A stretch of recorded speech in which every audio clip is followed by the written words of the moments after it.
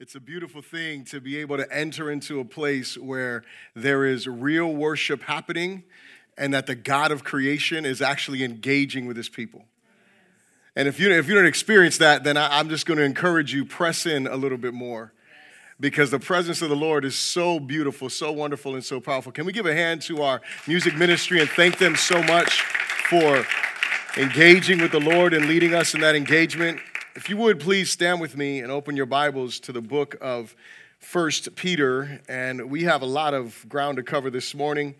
And so I'm going to encourage you to take notes, encourage you to listen to this message again. There's a lot of material that's here. So 1 Peter chapter 4. When you got it, say so. Beginning in verse 7, it says, "But the end of all things is at hand. Therefore be serious and watchful in your prayers, and above all things have fervent love for one another, for love will cover a multitude of sins. Be hospitable to one another without grumbling, as each one," hear these words, "as each one has received a gift, minister it to one another as good stewards of the manifold grace of God. If anyone speaks, let him speak as the oracle of God. If anyone ministers, let him do it as with the ability which God supplies, that in all things God may be glorified through Jesus Christ, to whom belong the glory and dominion forever and ever. Amen." Father, we thank you so much for your word that is true, that is powerful, that is life and life-giving. And we pray, Holy Spirit, in this moment, that you would speak clearly to our hearts today, Lord God. I pray that you would use me in these next few moments to convey your truth. And even as the Apostle Peter exhorts those who speak as though the oracles of God, Lord, I pray that it would not be my words that are heard today, but that it would be yours. Give us ears to hear what your Spirit is saying to your church and to us individually and collectively. We pray against distractions of mind and heart in this place, and even those who are joining us online, God. May you be glorified. We pray this all in Jesus' name. And everyone said, amen. You may be seated in the presence of the Lord. If you don't have an outline, raise your hand, please, and the ushers will be sure to get you an outline. We want to be sure, again, that you're able to follow along, that you are able to take notes, that you're able to participate and really think through what we're going to be talking about today. This is the fourth message in this series that we started in the beginning of the year, which is Disciples Follow.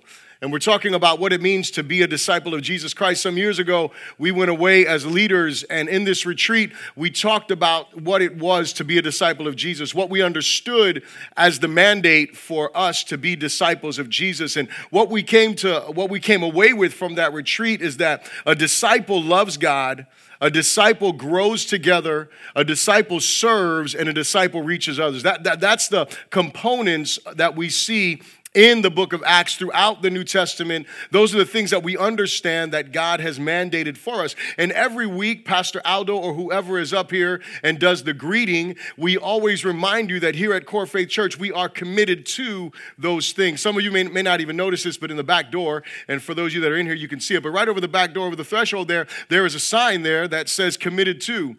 And my hope is that in some way, psychologically, somehow it gets imprinted on you, glory to God, that when you walk out these doors, that you are committed to loving God, growing together, serving, and reaching others. That's my prayer. That's our hope as leaders, because we believe that this is the truth when it comes to what a disciple should look like. And today, we're going to talk about being faithful in our service. We're supposed to be faithful servants. The Apostle Peter, he makes things so crystal clear. First of all, verse 7, "But the end of all things is at hand." After he's been in this time of exhortation of the churches that he's writing to, he reminds them that the end is at hand. And we just went through the book of Revelation, and if we were paying attention, we know what? That we are closer to the end, the proverbial end, which is when Christ will return, that God's wrath will be poured out on this earth. We are closer to that time than ever before. I mean, just because of the year, right? This is written almost 2,000 years ago, so we know, right, that we are closer to that end, and God's end may seem a little bit different than ours, but we should never fall asleep, right? We should believe that we are that generation that will see the return of the Lord. Every generation that has lived from the time of the apostles unto present, every generation believed that they would be that generation. That's the faith that we should have. That's the urgency that we should live with, not thinking, well, you know, my grandmother, my great-grandmother, my great-great-great-grandmother, and they were preaching this, and Jesus still hasn't returned, so I'm just going to chill and worry about something else. No, that's not the way we should live. We should be living with an urgency in our heart, with an understanding that the end of all things is at hand, and we're supposed to be what? Therefore, be serious and watchful in your prayers. We should be a people that are devoted to and committed to prayers. I thank my sister Raquel because she is on Realm every day. If you're not on Realm, you need to get on Realm, at least at minimum, just so that we can get the notifications of the daily reminder of some scriptures to read. She challenged us in the beginning of the year, and I was grateful for the challenge because she challenged us in the month of January to spend 30 days praying and reading through, and it's not going to be 30 days, but 28 days, but you get the point, that you would spend that time in the book of Acts and that you would begin reading and praying. And then she puts in there other scriptures and encourages us and exhorts us in brief ways, but encouraging ways, at least for me and for those of you that are receiving them. I hope that they do encourage you. But we should be watchful. We should be serious in prayer. But I love what he says, verse 10. He says, as each one has received a gift. Again, I will drive this home throughout our whole time together and every passage that we look at. There is not one person in this room or watching me online that has not been gifted by God in order to be a good steward of the manifold grace of God. He has given us gifts, different gifts. The moment you are born again, the moment you receive the Spirit of God, you receive gifts, at least one gift, at minimum one. Some of you are multiple gifted, hallelujah. And it is to be a manifestation of the grace of God. The gifts that we have are not about us. It's never about us. It's about the glory of God. It's about showing others not how great you are, but how great He is. Who He is in us, and we're supposed to be operating and serving in our and be faithfully serving. And so Peter makes it clear to us that we have been given certain gifts, and he points out one of speaking and the other one of serving, two different types of gifts. I like to categorize all the gifts under those two headings. I won't do that this morning, but we can see those two areas: the gifts that are vocal, the preaching, teaching, tongues, interpretation of tongues, prophecy, word of wisdom, word of knowledge. We'll look at those in a moment. Those are those speaking gifts, or hospitality, administration, leadership. Those are the gifts of service, right, that God gives us. And so we've been gifted in different ways, and we're supposed to use those gifts for the glory of God and for the edification of the church. If you look at your outline, I want you to see this here. We are living in a time where biblical leadership is more necessary than ever. Can I get an amen to that? We are living in a time like this. A quick glance at our thoughts of politicians and our choices make this clear. Hallelujah. I don't want to get deep in the weeds on that, but I was digging yesterday, and I was looking up the term, right? You know, all politicians lie. Where'd that come from? and we know that this is true, do we not? I hope you know this. If you did not, newsflash. I know you get riled up, you know, when they get their moment in the spotlight, and you think, oh, this, yeah, okay. No matter how great they are, trust me, some of them are embellishing, some of them are being, using hyperbole, some of them are just flat out lying, some of them are just lost and they don't know what's going on. But anyway, that's a different topic. Amen, hallelujah. But here's the thing. As I was reading this article, it broke my heart, because you know what this article said that just like smacked me in the face?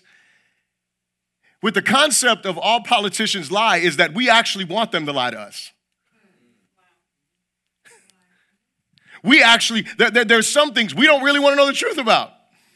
We would rather somebody cover something up. You really don't want that, but somewhere in you, you don't really want to know how ugly it is. You don't really want to know how bad it is. You want to have some kind of hope or something like that, right? And so nonetheless, but here's the problem. We've allowed them to continue to lie more and more and more and be deceitful more and more. It's an issue with us, church. See, what we have to come to terms with is that there's something broken. And so what I think, at least for me, we need leaders. We need leadership. We need Jesus leadership in your outline there, which is really a call to be leader sheep. Remember Pastor Frank used the term leader sheep, right? Like, it's about those who are doing what? Those who are faithfully serving the chief shepherd. Those who are faithfully serving the chief shepherd. That's what leadership, that's what they are. That's what they do, right? They're not serving because of their title or their position. They're serving because of who God is. Because of what God has done for them. Because they come to this point where when we're in here, and the reason why we can get lost in worship, it is because of what? Because of what he's done for us. Because we have been overwhelmed by the reality of him saving us, of him delivering us. When we really begin to reflect on and look at the cross and what Jesus has done, that motivates us, that moves us to a place of awe and gratefulness and a desire to do what? To serve him faithfully. And here's the problem, church. When church leadership starts reflecting worldly leadership, the culture will suffer a deficit in leadership. See, the church leadership, again, the leadership in the church should look so much different than the world. We should be honest, no matter how ugly it is. We should encourage people's faith in Christ above everything else. We should be people who stand for truth no matter what the cost is. The other day, Matt Walsh, I don't know if you guys are familiar with him. I think he's from Real Wire or Daily Wire or something like that. He's a commentator, political, guy. He talks about all kind of issues. And he was on Dr. Phil the other day. And he had a debate over the gender issue. And because everybody's got their pronouns and all that kind of stuff, right? And so as he got on there, he stood alone, right? And was made to look like, right? Because the crowd is typically not on his side. That's not his arena. He's stepping into a different arena. But what he does is he goes there and he is being a man of truth.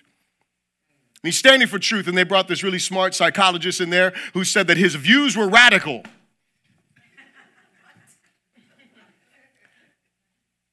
His views of gender are radical. But for the last umpteen thousands of years, that has been the view. Male, female. You are born with certain anatomy, right? I love what he pointed out. He said, listen, if we pull a skeleton out of the ground 1,000 years, that's 1,000 years old, we can't tell what they were thinking about themselves, but we can tell what they were. It's in the DNA. It matters. But what, Bishop, what does it have to do with anything? What this has to do with is that we as the church, that's part of being a leader. Standing for truth even when it is unpopular or uncomfortable. Standing true, no matter who it's going to offend, no matter what it is going to cost you. Being true leadership. But you don't do that just because you want to, pat on the back. Why do you do it? Because Jesus died and rose for you. We have to be those type of people. So what's the cure for this leadership issue that we have in our culture and even within our church? In the book of Matthew, I think this is in your outline as well. In Matthew, Mark, and Luke, there is a recounting of a dispute amongst the disciples of who would be the greatest in the kingdom. And Jesus exhorts his disciples, whoever desires to become great among you, let him be your servant. You desire greatness? You want to be great? Be a servant. This is Jesus' words. This is the cure to all the pride, to all the arrogance, to all of the ego. This is the cure. Be a servant. Be a servant. Above everything else, be a servant. He goes on in that exhortation, and again, this is in Matthew 20, verse 20 through 28 that I'm quoting here. But in the end of the exhortation, he ends it like this, telling us to be just like him, speaking to his disciples directly, just as the Son of Man did not come to be served, but to serve and to give his life a ransom for many. Let me say it like this. I want you to think about this morning. We can offer no greater reflection of Jesus than to faithfully serve others. We can offer no greater reflection of Jesus than to faithfully serve others. See, because when I'm serving, what I'm doing is I'm showing love. And when I embrace what Jesus is communicating here, that he came to serve, not be served, he did this what? In a radical way, did he not? He didn't just help an old lady across the street. Hello. That's a good thing.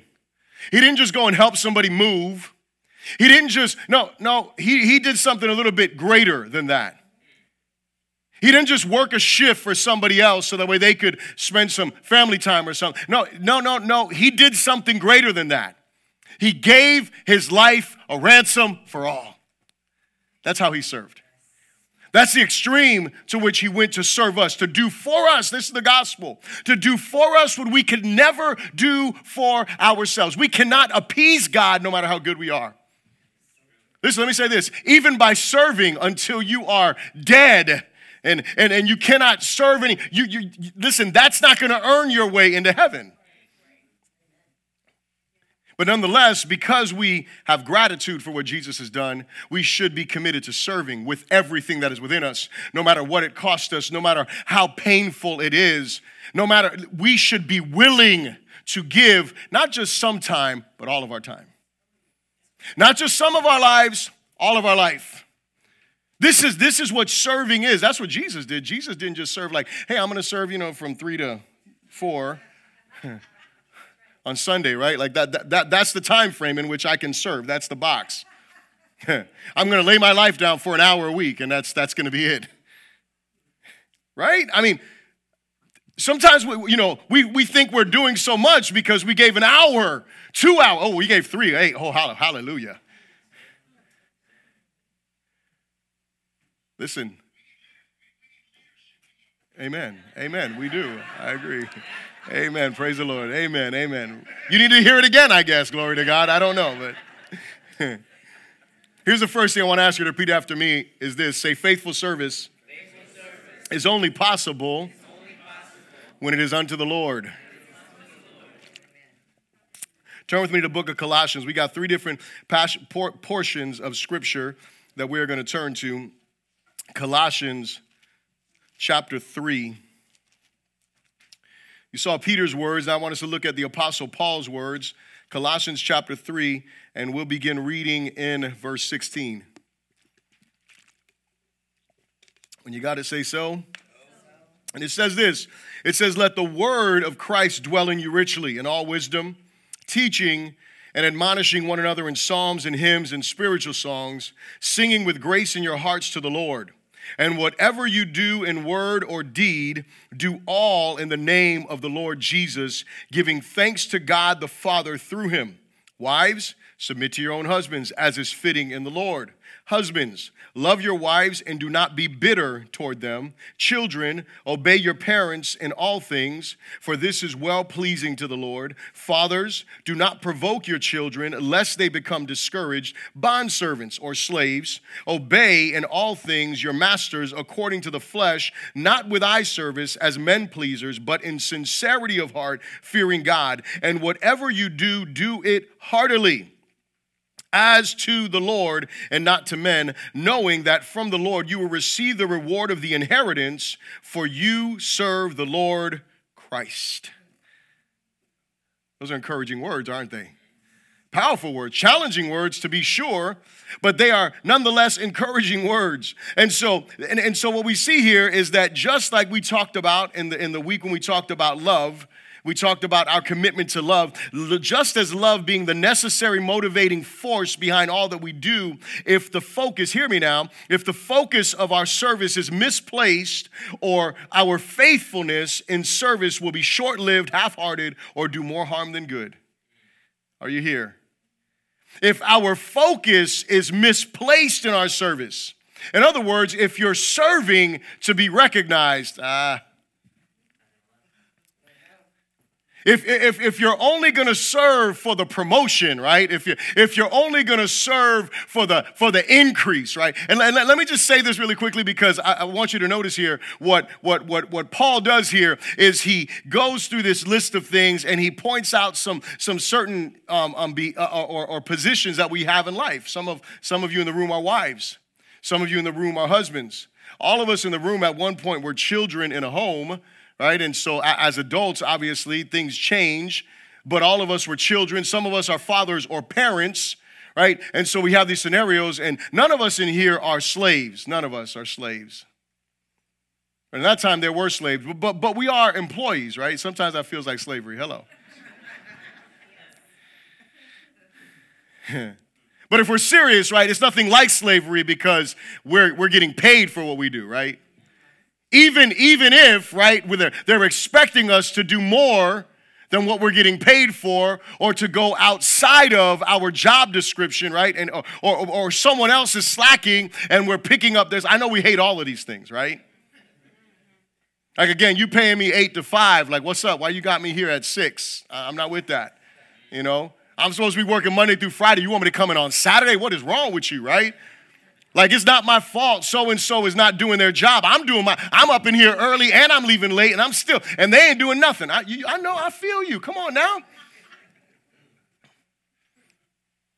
But in all of these scenarios, you realize you are serving. When a wife is submitting to her husband, she is serving. When a husband is loving his wife, he is serving. Hallelujah. When children are obeying their parents, they are serving. Parents, when you are parenting, when you are developing your children, you are serving. So how is it possible for us to make sure that we're doing things? See, when our focus is correct, we will do all things honorably. What do I mean? Look at verse 17 really quickly. And whatever you do in word or deed, do all in the name of the Lord Jesus. Honorably, do it all in his name. Now just think about that for a moment. What does that mean? Just want to take time to unpack that briefly. Can you curse someone out in the name of Jesus? Don't answer that. Some of you think you can, I don't know, but let me answer it for you. No, you cannot curse someone out in the name of Jesus. Not without having to repent later, right? You can, now listen, you can rebuke someone. That's a difference. Cursing someone out and rebuking them are two different things. I know sometimes you get them mixed up. Listen. I thought I was rebuking them, Bishop. No. There's a difference. Hand gestures and things. Like, these hand gestures are good. Other ones, not so much, right? That's not a rebuke, right? Like, that's a provocation. Hello, right? When you rebuke someone, you may come to them hard, right? I'm a loud guy. I'm an intense guy. You guys hear me up here. You know me. My wife's often telling me, stop preaching. I'm like, babe, this is who I am. I preach all the time. I'm always in preacher mode, right? I'm arguing, I'm in preacher mode. I'm correcting, I'm in preacher mode. It's always like this. Pray for my family, because they got to deal with this preacher all the time. You get me for I take over. So, you get me for like an hour on Sunday, right? Like, they get me like all the time. But listen, right? So what?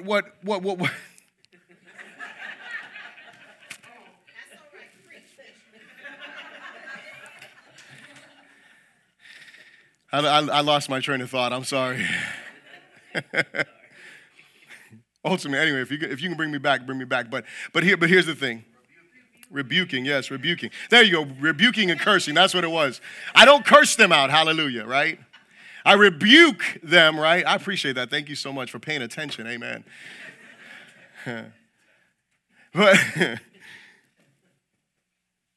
But when we do everything in the name of the Lord, that's the point. When we do everything in the name of the Lord, we have to be sure that it is something that we're doing that would honor Christ.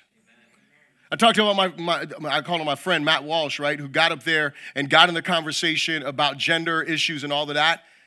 I don't know if Matt Walsh is a Christian. I can't answer that for you. I don't know that much about him. But what I know is this, is that he was rebuking a thought that is prevalent in our culture. He wasn't cursing anyone out. Now, he offended someone because Dr. Phil asked him and said, hey, so do you think that these people are just delusional or something like that? And he's like, well, yeah, delusional could be there. And the one that was on the other side of the table was like, oh, and like laughed, like, really, you're saying I'm delusional? Absolutely. If you would have seen them, if you go Google it. Don't Google it now, right? Write it down in your notes. Google it later, and you're going to be like, oh, they're delusional for sure. But nonetheless, he was rebuking, right? He wasn't cursing someone out. So everything we do it in the name of the Lord.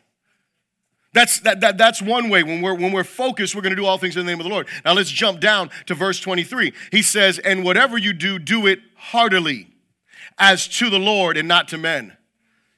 See, the focus is on him.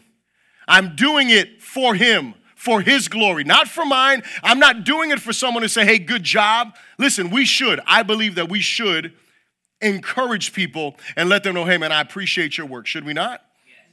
No matter what, we should always say, hey, man, thank you so much. I appreciate the work you're doing. We should always try to let people know that they are appreciated, right? For me, I honestly, and I'm just being honest, I have to remind myself of that all the time because I don't say this to be prideful. I mean this sincerely.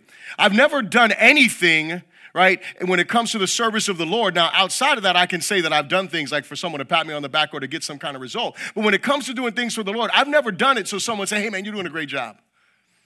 I've never done that. So I have to remind myself that even though we don't do it for that, it's still nice to hear. Amen? And so we should do that.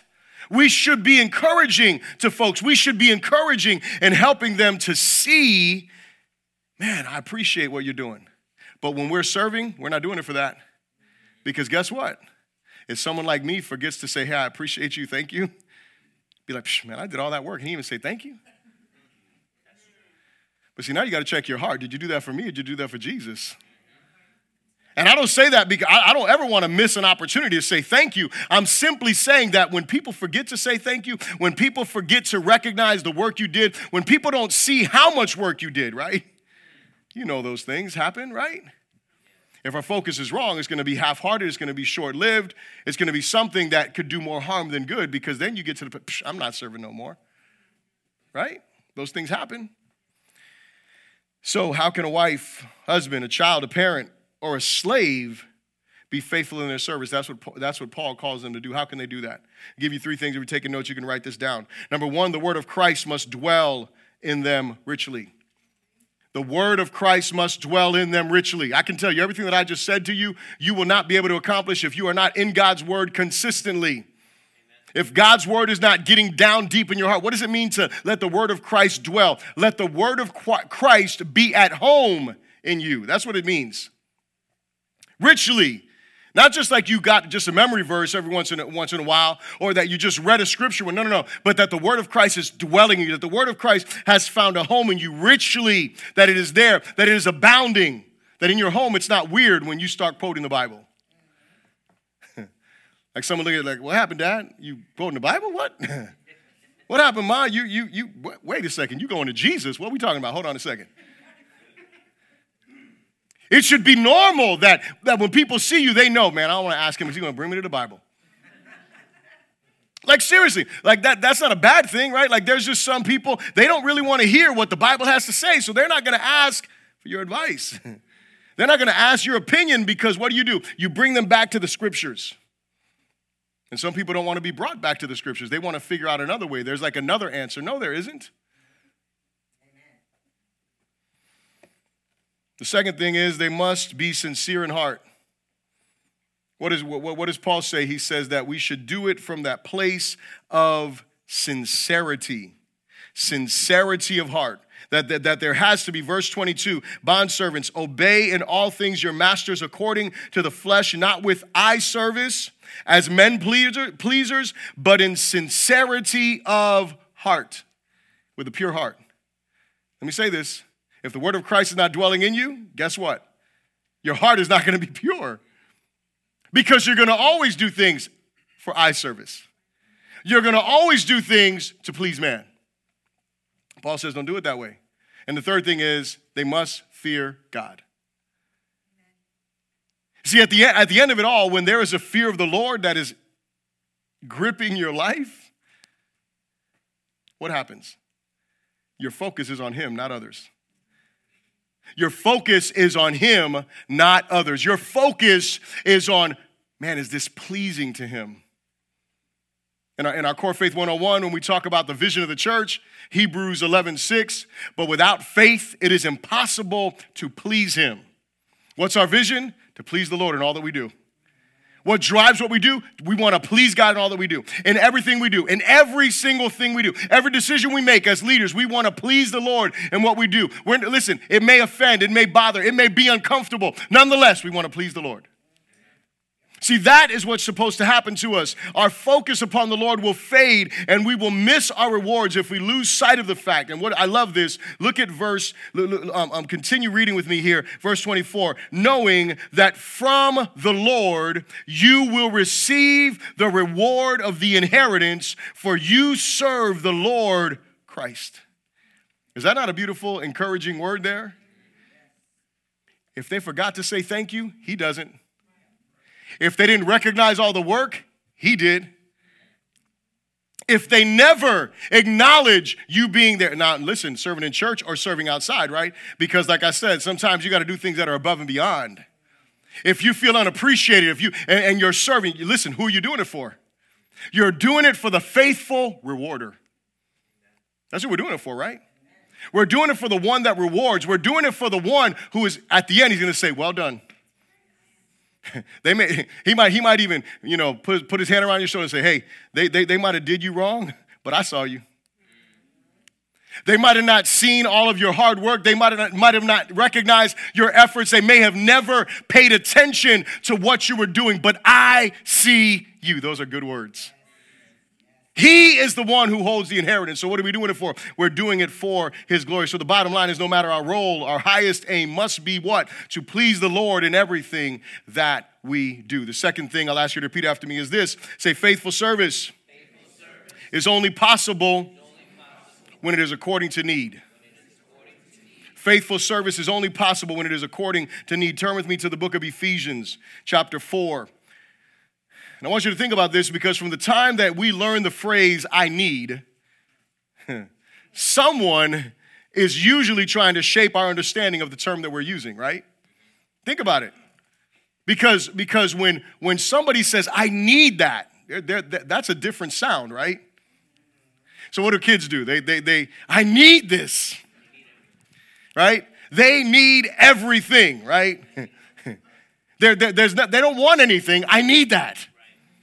You know, the new toy that comes out that they play with for 10 minutes, they need that.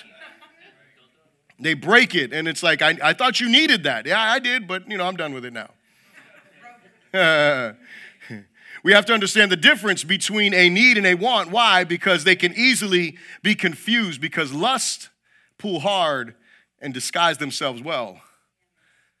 See, in the church, it's the same way. See, because we learn the difference between needs and wants. Hopefully, we learn the difference.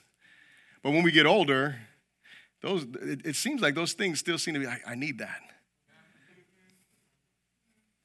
And in the church, I read this article, and this article, the title was, Church, Have We Lost Our Calling?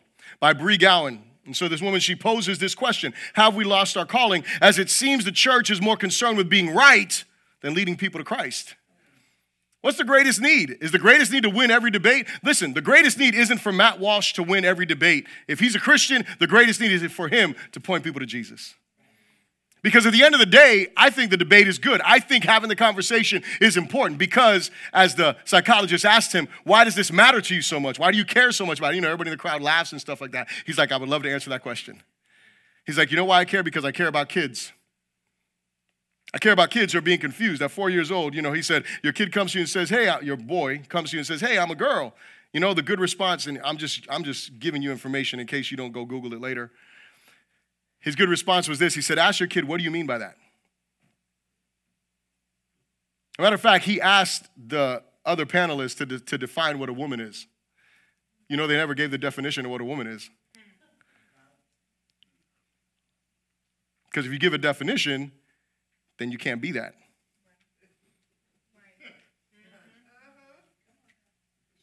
See, if I say a dog is this, and then you say, I'm a dog. Oh, no, you're not. This is what a dog is. See, when your kid comes to you and says, I'm a girl, what do you mean by that? They probably mean, I want to play with dolls or something. Okay, play with dolls, but you're still a boy. That doesn't change who you are. I'll grow you out of that. I'm just kidding. He didn't say that. I just said that. We'll get some big figure. Because, boys play with dolls too, right? They're just Spider-Man and G.I. Joe and those types of things, right? I mean, anyway.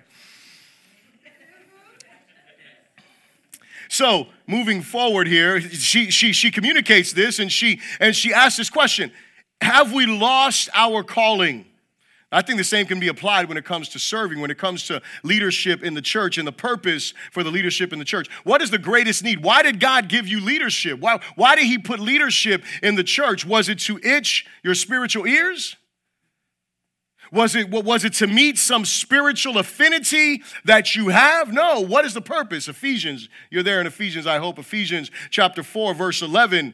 Begins to tell us what this was. And this, our leaders, we went away on the leaders retreat that we do every year in November. When we went on the leaders retreat, we went through Ephesians chapter 4. And as we walked through Ephesians chapter 4, this is what we read, and I want to just point out a couple of things to you. And he gave himself, verse 11, and he himself gave some to be apostles, some prophets, some evangelists, and some pastors and teachers for the equipping of the saints, for the work of the ministry, for the edifying of the body of Christ, till we all come to the unity of the faith, of the knowledge of the Son of God, to a perfect man, to the measure of the to the measure of the stature of the fullness of Christ, that we should no longer be children tossed to and fro and carried about by every wind of doctrine, by the trickery of men and cunning craftiness of deceitful plotting, but speaking the truth in love, may grow up in all things into him who is the head, that is Christ, from whom the whole body, joined and knit together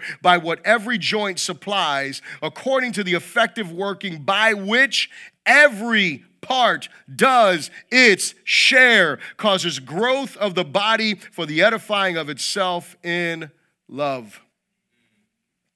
Now, I want you to know each of these passages that we're looking at, I could easily spend an hour or a couple just walking through every definition here and everything that's in there. We don't have time for that this morning. I know you have plans after church. Hallelujah.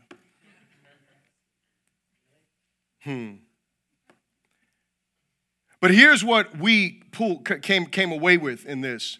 The purpose of leadership, and we don't have time to talk about these different ministry gifts, but apostles, prophets, evangelists, pastors, and teachers, just think of that as leadership.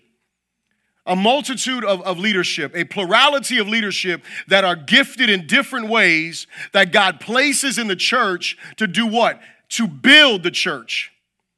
To do what? To equip the church, to equip the saints, that's you, that's the church, to equip the saints for the work of the ministry. So wait a second, what is our role as leaders? Number one, to equip you to work. Hallelujah.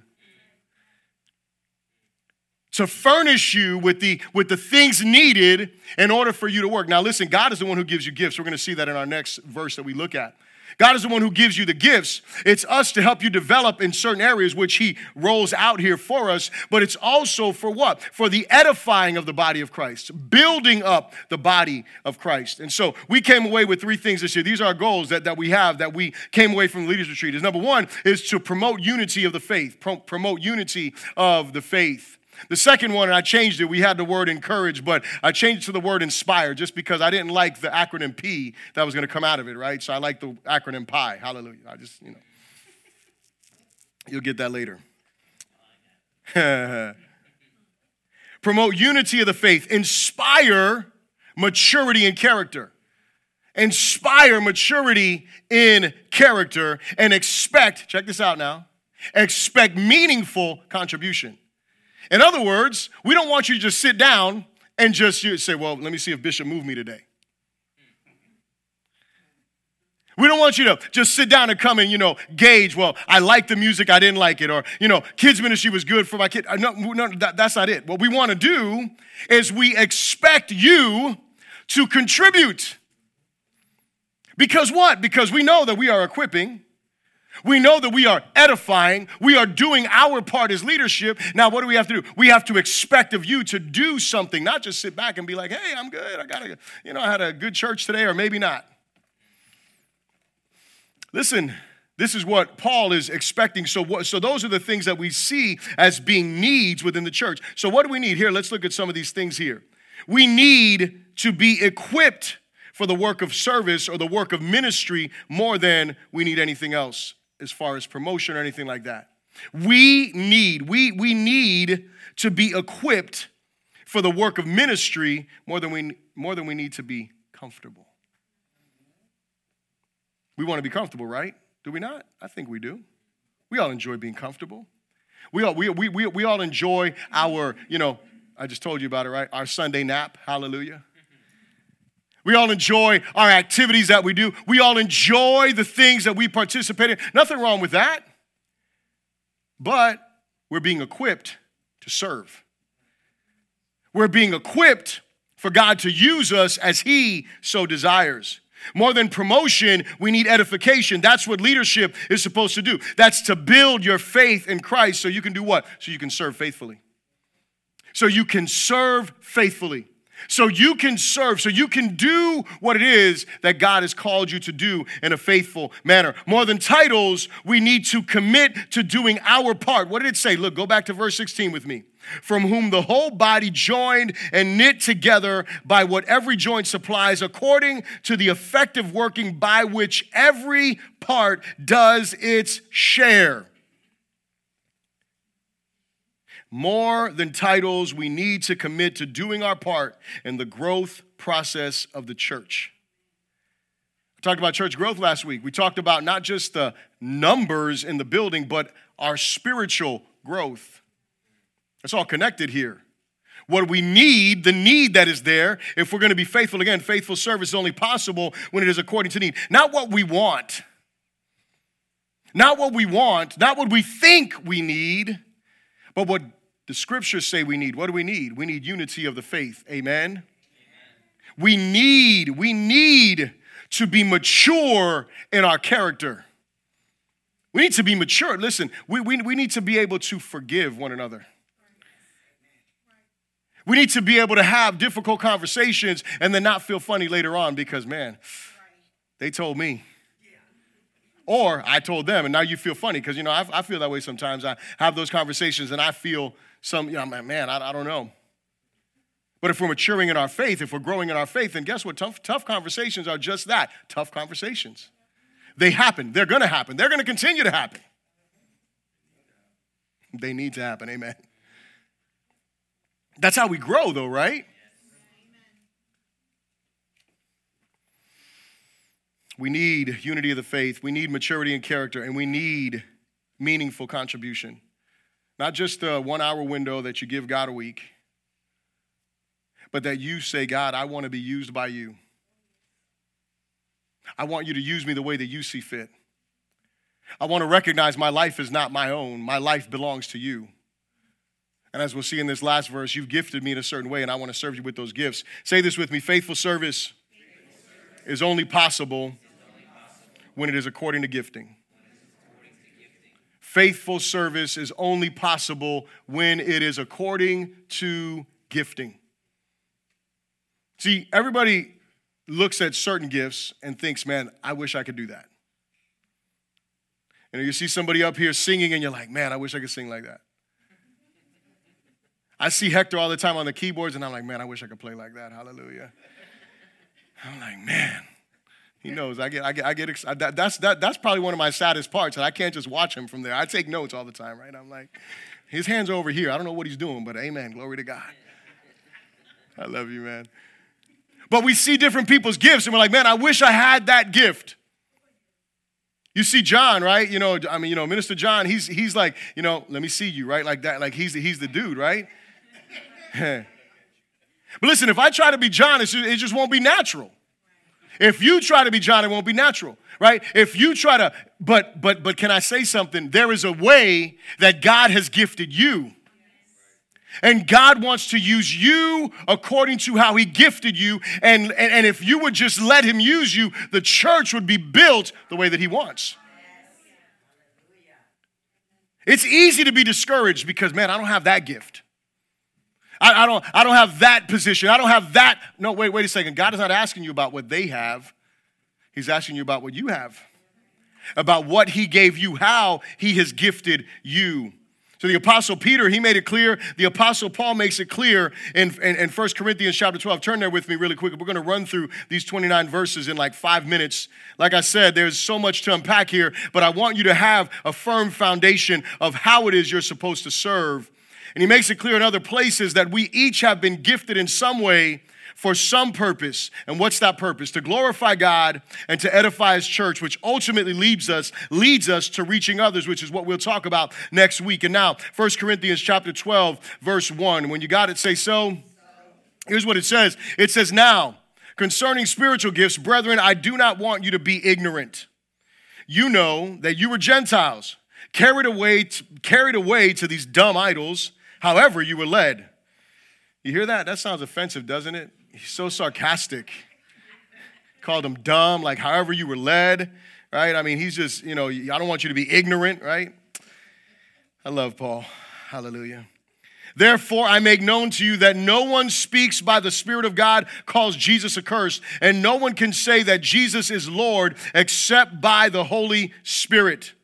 There are diversities of gifts, but the same Spirit. There are differences of ministries, but the same Lord. And there are diversities of activities, but the same God. I just want you to notice there, you saw the Spirit, you saw the Lord, and you saw God the Father there. You see the picture of the Trinity who is working. This is what it says, who works all in all. But the manifestation of the Spirit is given to who? To each one for the profit of who? Of all. For to one is given the word of wisdom through the Spirit. To another, the word of knowledge through the same Spirit. To another, faith by the same Spirit. To another, gifts of healing by the same Spirit. To another, the working of miracles. To another, prophecy. To another, discerning of spirits. To another, different kinds of tongues. To another, the interpretation of tongues. But one and the same Spirit works all these things, distributing to each one individually as he wills. So you hear what Paul is saying here. He is saying, listen, God has given each and every one of you a specific gift as he wills. He has a will. He has a desire. It's not my desire. It's not. I didn't ask God to be a preacher. I didn't ask him to do those things. He is the one who equipped me and called me to do that. He is the one who has given. But my question is for you, where are you gifted? How is it that God has gifted you? In what way has God gifted you? How has he given you gifts that are supposed to be used for the profit of all, for the benefit of all that are there? He goes on to say this. I love this here. He says, for as the body is one, verse 12, for as the body is one, it has many members, but all the members of that body, of that one body, being many, are one body, so also is Christ. For by one Spirit we were all baptized into one body, whether Jews or Greeks, whether slaves or free, and have all been made to drink into one Spirit. For in fact, the body is not one member, but many. Now listen to this. If the foot should say, because I am not a hand, I'm not of the body, is it therefore not of the body? If the ear should say, because I'm not an eye, I'm not of the body, is it therefore not of the body? If the whole body were an eye, where would be the hearing? If the whole were hearing, where would be the smelling? But now God has set the members, each one of them, in the body just as he pleased. And if they were all one member, where would the body be? So the first issue that Paul addresses here is those who think I'm not necessary. See, there's people that sit in the church, right, in Corinth in particular, and like I said, we're going to go through the book of Corinthians in this year. But in the church of Corinth, there were some people that had those vocal gifts. There were some people that were speaking in tongues. There were some people who were prophesying. And there were other people that were like, man, but I don't have that. So I guess I'm not necessary. And Paul is saying that's not true. You're necessary. You're just looking at it from the wrong perspective. You're not realizing that you're different for a reason. It's not because you don't belong. To the contrary, it's because you belong. This is what Paul is saying. Paul is communicating, listen, don't get down on yourself because you don't have that gift. Recognize the gift you have and let God use you the way that he wants. He goes on to say, he says, but now indeed there are many members, yet one body. And the eye cannot say to the hand, I have no need of you. Nor again the head to the feet, I have no need of you. No, much rather, those members of the body which seem to be weaker are necessary. So this is the other problem. It's not that I'm not needed, you're not needed. You know, you're really not necessary in my life. This is what Paul is saying here. I really don't need you, man. I'm an eye. What do I need you for? I'm a hand. What do I need you for? I don't need you for anything. Wait a second, but you do need these other parts of the body according to what Paul says. Now, let's skip down here to verse 27. Now you are the body of Christ and members individually. And God has appointed these in the church, first apostles, second prophets, third teachers, after that miracles, then gifts of healing. And then notice he gets into a different gift here, two different gifts he doesn't mention in the top there, which lets us know that the list that he made is not an exhaustive list, but he talks about helps, administrations, variety of tongues. And he asks some rhetorical questions. Are all apostles? Are all prophets? Are all teachers? Are all workers of miracles? Do all have gifts of healing? Do all speak with tongues? Do all interpret? But earnestly desire the best gifts. And yet I show you a more excellent way. And then he's going to go into chapter 13 where he talks about love. The bottom line is this, and this is what I want to convey to you as we're looking at this text. We need to understand this. Number one, we've been reconciled. We need others. We have been reconciled to Christ and to each other. We need others. We cannot say, I don't need you. We talked about this last week. Let me just reiterate it and drive it home a little bit further. Christianity is not supposed to be by myself, in my cocoon, on my island. That's not it. Amen. In my prayer closet, in my Bible. All of that is part of it. But that's not where it ends. It cannot end there. We have been reconciled. We need others. The second thing is we have been gifted. We are needed. See, I don't want you to get prideful, but I want you to know something. God has gifted you, and when you don't serve, you are withholding from the body what God has provided for the body. Amen. Are you here? When you don't serve, when you don't use the gift that God has given you, when you don't position yourself by submitting to the Lord and saying, Lord, I'm committed to serving with whatever gifts that you've given me, even if you don't know your gifts, just positioning yourself and saying, God, use me as you will. Listen, when you don't do that, you're just holding back. And you're holding back on God because you're saying, well, yeah, God, you gifted me, but I don't need them. I'm good. I told you last week, you can't have that mindset. We have been gifted and we are needed.